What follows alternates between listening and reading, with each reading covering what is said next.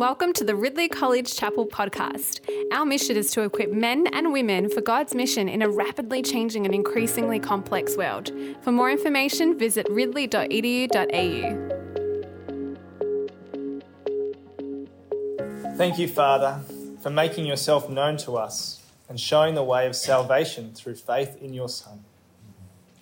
We ask you now to teach and encourage us through your word so that we may be ready to serve you for the glory of our Lord Jesus Christ.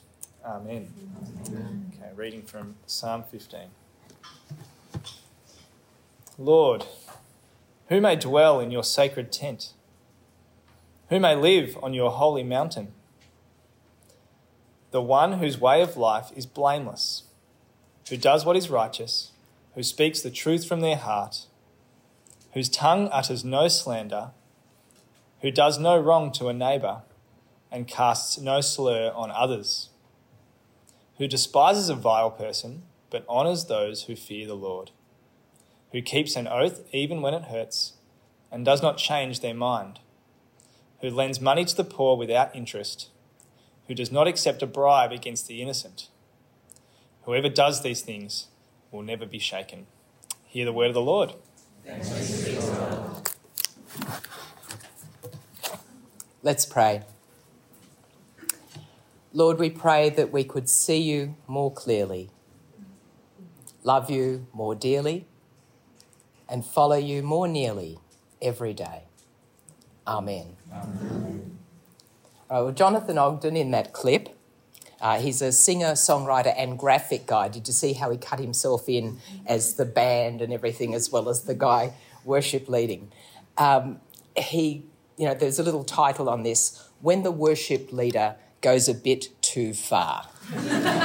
So even in my darkest moments, when I was in all the wrong places and they're all nodding, with all the wrong people, when I didn't say thank you at the drive-in, when I stole the DVD of Shrek 2, when I committed tax fraud and my brother went to prison even though it was me, when I pushed the old lady down the hill for no reason, and I told my friend his dog went missing, but I ran it over.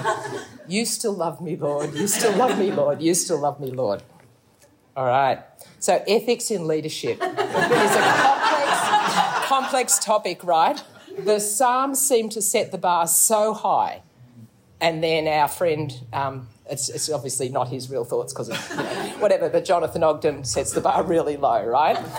And it's hard, isn't it? Like, we want to be a leader, but some of us are terrified, like, who am I?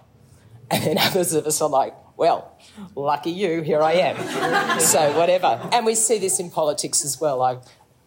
There's politics stuff, but I'm really talking about church leadership today. We can focus a lot on charisma, on call, on competence. We spend a lot of time trying to become competent here, don't we? But we also have to focus on character. I'm not telling you something you don't know. I'm trying to, bring into our minds this really important factor, which is what's in the psalm. That's particularly why I'm bringing it out. And Psalm 15 offers us a bit of a model, a template to think about character in leadership. And I'm going to just go through it. The first couple of verses are like a general introduction, and then verse 3 is about relationship to friends, neighbours and family. Verse 4, I'm going to think about role models, who we respect, who we take into our hearts as people that we honour and that we offer down. Perhaps if we're a youth leader, we say, oh, look at this person, or, whatever. And then verse 5 is about how we relate to the poor and people who are innocent but perhaps being treated badly in the community. So Psalm 15, a psalm of David. Lord, who may dwell in your sacred tent, who may live on your holy mountain? Brings a question to be considered. This is like the title. Who can hang out with you? Who is okay to come to the holy mountain? So that's really talking about either the temple or the tabernacle. We could think about who can come to church. I don't think that's what it's talking about. But, who can be someone who is your partner in your work? So it's focusing on our relationship with God, not just on our competence or those things. And I just thank whoever chose the song, like Why Preach, when somebody picks such a fantastic song that's covered everything you want to say. That was so good. So that's like the frame is our relationship with God. Then verse 2, the one whose walk is blameless, I'm going to come back to that, who does what is righteous, who speaks the truth. It says from their heart, probably in their heart is better. It's really talking about being truthful in the heart. So I can speak truth from my heart. I could have a horrible heart. Jesus talks about that. The irk comes out of the heart and out of the mouth and into the life. It's not talking about being like consistent. It's talking about having truth in your heart. So your actions are righteous and what's in your heart is truthful. So that kind of connection between the head and the heart and the deeds. The word, the one whose walk is blameless, it's easy to get when we think about the sacrificial animals who had to be without spot and stuff, that this word blameless is applied to them. But in Deuteronomy and Joshua, it's applied to people who are wholeheartedly following God. So it's not talking sinless perfectionism, it's talking total commitment. And when we see the people to whom this word is applied in the Old Testament, we think, oh, good, because it's Abraham and he did some dodgy stuff. Noah, he was chosen to be blameless, but, he did some stuff. And David also, this word's applied to him and, we know that he didn't always do the right thing. Calvin talks about this psalm and he talks about Abraham and he says he was adopted freely. Like Abraham didn't do anything for God to choose him, but he's called upon to walk before me and be blameless. So there's this requirement of a holy and upright life that is part of the call. And he says this isn't just for Abraham, this is for everyone. It's a general rule. We get the grace, but we also walk the walk. And I think that's quite helpful. So the one whose walk is blameless, don't be terrified, doesn't mean you can't ever do anything wrong, but our heart is wholeheartedly turned to God in this matter, and we repent, if we've done something wrong, and we pick ourselves up, or Jesus picks us up and off we go again. Verse 3, this is the one that I think relates to friends, neighbours and family. It uses the language a neighbour, and another, in the last verse it says, and cast no slur on others in the last line. That word others is the word kerev, which is like the near, the things that are near, so family as well as friends and neighbours. So firstly, verse 3, whose tongue utters no slander. Now, slander isn't just saying something bad about someone, it's saying something bad that is not true. Okay, so you might have to say something bad to or about somebody if they're doing something wrong. Okay, it's not saying you can't speak up if there's domestic violence or, somebody's stealing money or something like that. But you shouldn't be spreading untruths about the people near and dear. The people who don't do wrong to a neighbour, so again, it's the mouth and the actions. We're not doing wrong as well as not speaking wrong. And cast no slur on others, so this is this sort of family nearby word. It seems to be more like not the same as the slander, but you hear something and then you pass it on. So, the tweet comes to you, you don't retweet. The gossip comes to you, you don't repeat. And it's particularly focusing here on the near and dear, the family, the neighbours and so on, but of course that is generally a good policy. Verse 4, this is the one that I think takes us into the realm of the role model. Now, we're good with who honours those who fear the Lord. I think we're all pretty comfortable with that, and I will talk about that slightly. But the one that probably is, we're finding it a bit sort of, what am I going to do with this, is who despises a vile person, right? Because we probably do all despise people. I despise people, but, we don't want to see in Scripture you should be despising people. No, that's not right. We love people who are whatever. So let me just unpack that one a little bit. Okay, so the word translated vile person is someone who rejects. So there's a few scriptures that kind of help us with this. The word's used in Jeremiah 6, where it talks about God is refining Israel and some people will not be refined. Like the dross is supposed to rise to the top and you get rid of it and then you're pure. And they're like, no, we love our dross. So they're people who are rejecting refining.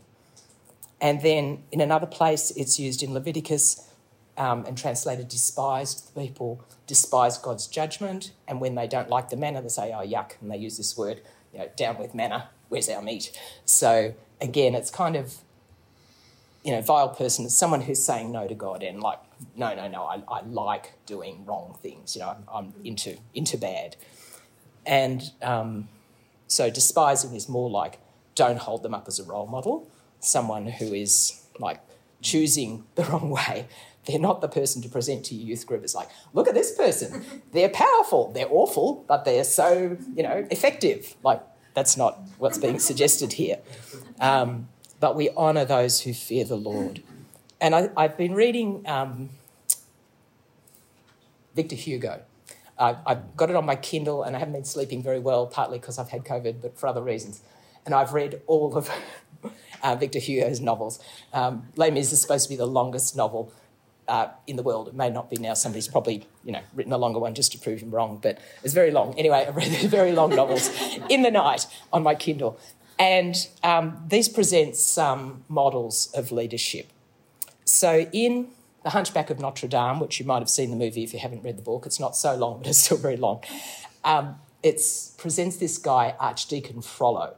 And at the beginning, he's like so righteous and everybody respects him and he's like, never does anything wrong and he's so upright and wow. But as the book goes on, he gets this sort of attraction to a woman that develops into like a horrible passion and he tries to assault her and eventually organises that she gets killed. Like, it doesn't go well. And so that's one presentation of someone in leadership. Probably not the role model that we're looking for. Looks great on the outside, but the heart is rotten or goes rotten. Another character that we're probably all familiar with in Les Mis is, he's got a long name in French, but I'm just going to call him the Bishop. And he is that guy at the beginning. Jean Valjean is an escaped convict. He runs to his house. He sleeps over. He finds out where the money is. He steals it all. He runs away. He gets caught by the police. He comes back and the Bishop says, oh, you forgot to take the candlesticks. I gave you all these things and you forgot to take the candlesticks. So this is just so beautiful. And as you know from everything that you know, this like completely transforms Jean Valjean's life. But what you don't go if you haven't read the book is there are 10 chapters about this bishop. This is the beginning of the book. You're like, flick, flick, flick.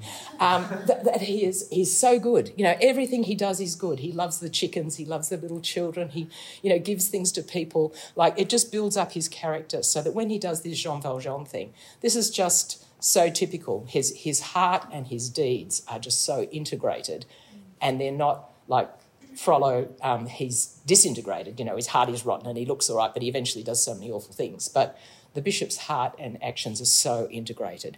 So that's the model of someone that we're looking for. The last bit of that, who keeps an oath even when it hurts and does not change his mind. So probably in the picture here, and we get a little bit political here, we're thinking of someone who's like perhaps a little bit of a minor king and an overlord comes and like takes over and they have to make promises. Yeah, we'll do this, we'll send you this much tribute and so on. And then things kind of change a bit and they think, we'll cast off the yoke and we're not sending that guy any more tribute, which is breaking a promise, right? Sometimes when we're reading the Bible, we don't understand that. We think, oh, good, they've broken free of evil Assyria, but actually they've broken a promise. And if you read more carefully, God is not pleased with that. So, and we can all think of election promises. It's coming. They may cast me out. I'll promise this and I'll promise that. In power. Now I'm not going to do it. So that's perhaps the background to keeping an oath even when it hurts and not changing your mind. So we've had a look at the friends, neighbours, the family and role models. The last verse 5, takes us to the poor and just people who perhaps could be hurt by our choices, the innocent. So verse 5, who lends money to the poor without interest. Now we're kind of conscious, perhaps many of us even have stocks and shares. It's not talking about that, though it is perhaps worth reflecting on ethical investment, is how you're making your money just deforesting, whatever that thing is, to the rainforests or, chocolate poisoning little children in another country, something like that. So we do need to think even about what feel like ethical investments. But it's also just talking about any use of money that drives the poor further into debt, further into poverty, And this could also impact our election, though I didn't mean to talk about that, but I've got all excited about that now. So, how we spend our money, and it's not just talking about in the church, but also how our church gives their money, that we're lifting the poor up, not crushing them even further down. Who does not accept a bribe against the innocent. Now, probably few of us have taken bribes. I don't want you to put your hand up. I don't think I've ever taken a financial bribe myself, where somebody says, take this $100 and vote this way in a meeting. I don't think I've done that. But I have felt under pressure to vote with a certain power block, or to keep my head down in a meeting where the boss is saying blah, blah, blah, and you think, I don't think so. But you're like, I might not get that promotion, or he might actually throw me out, or everybody will hate me, or something like that. So, taking a bribe against the innocent is not just taking money, but benefiting in some way, that you kind of throw the needs or the concerns of an innocent person to one side. So somebody comes and perhaps, brings an accusation about a leader, and, we won't bother about that. We're not going to talk about that. That would rock the boat. We just need to be considering how our financial and other kind of decisions are impacting those who are monetarily poor and those who may be innocent but without power in the particular situation. So we've talked about the friends, the neighbour and the family. We've talked about who are our role models and who are we promoting to others as role models. And there's a lot I could say about that, but I could see when you were laughing at the beginning, you got plenty of thoughts in your minds. And then again, the poor and the needy. And the summary is, whoever does these things will never be shaken. And it takes us back to the top. Who can dwell, who can live on the holy mountain? It's not who could go for a little visit, a little pilgrimage to the holy hill. It's who can stay there. Who can stay there? And the first word, dwell, is yagur, which is about being a resident alien. It's not like I've got a right to be on the holy hill. It's like I've been accepted in and adopted to be allowed to be there. Well, you could still be feeling pretty daunted. I feel pretty daunted by this psalm. And I want to bring you Val's stages of ethical improvement. This is someone who was in a parish with us a few years ago, a long time ago, like decades ago. And she had this model which I've lived with ever since. Right, step one, realise after you've done something bad that you did it, right? So this is the video. When I did this, when I did that, oh, thank you, Lord. So at least he's coming to Jesus and he knows what he did. Like, there are people who've got no idea. You say, do you know you did that? Like, oh, no, it wasn't me, someone else. So first step, know that you did something, bring it to God. That's good. That's a step. Like, we're all laughing, but it's better than like, oh, no, I'm not sinlessly perfect. Step two, when you're doing something bad, you pick it up, right? So not just afterwards, but at the time, like, I'm slandering right now, but you keep going, all right? You just keep slandering, but you did get the thing. And then the next step is, before you slander or whatever it is, you pick it up, but you keep doing it. But you've moved from only noticing afterwards to noticing at the time to noticing beforehand. So that's all improvement. We can all think, at least I noticed beforehand. I didn't know anything about it, but at least I noticed. Next two steps are really good. Next one is that you notice while you're doing something that you are doing it and you're like, look, I'm so sorry. I don't think we should be going down this track. We've really got to listen to so-and-so, or I don't think we should be saying that here, or I'm sorry, I've told you a lie, or whatever it is. So we take action in the moment. And then the next, this is the glorious step we all dream about, but, we're still going there, is before we do the thing. We're in the meeting, we can see how it's going, we're thinking they're going to go there, we think, I can't do it. Lord, help us to not go there. So often we want to just be there at the beginning, never do a sin, right? But Val's steps help us to think, well, at least I picked it up while I was doing it. Well, at least, I stopped, halfway through, and then gradually to kind of eliminate some of those bad behaviours. Just judging on my time, I'm going to do it anyway. All right, I've just got this little story about myself, which I want to put in here. And bad luck if we run into morning tea, that's evil, isn't it? Right. Okay, so I repent, but I'm not going to stop. So when we were living in Hong Kong, this is a long time ago now as well, we used to go on these holidays up to, mountains, and you had to go up through the cloud level. It was always, like raining. And so you get really soaked wet, or your shoes would go mouldy. But up at the top, it was all sunny and lovely. And we used to live in these little cabins that were stone cabins that were built for missionaries during the wars and stuff. And they actually ran away there during the Japanese occupation. And they lived up there and no one knew why they were there. There's no electricity, there's no water. It's just very wild. Anyway, you live in your little mountain hut and you go down the valley and up to the next person. But if the cloud comes over, you can't see anything. So one day I went from my little hut down up to the other person's hut. When I came out, total blank. You couldn't see your hand in front of your face. I had to get back down the mountain and up the mountain. There were cows who were somebody's herd, but still not good to meet in the cloud. And you could fall down a precipice. It was pretty scary. And those words from the other psalm, from 119, came to me, I hate every wrong path.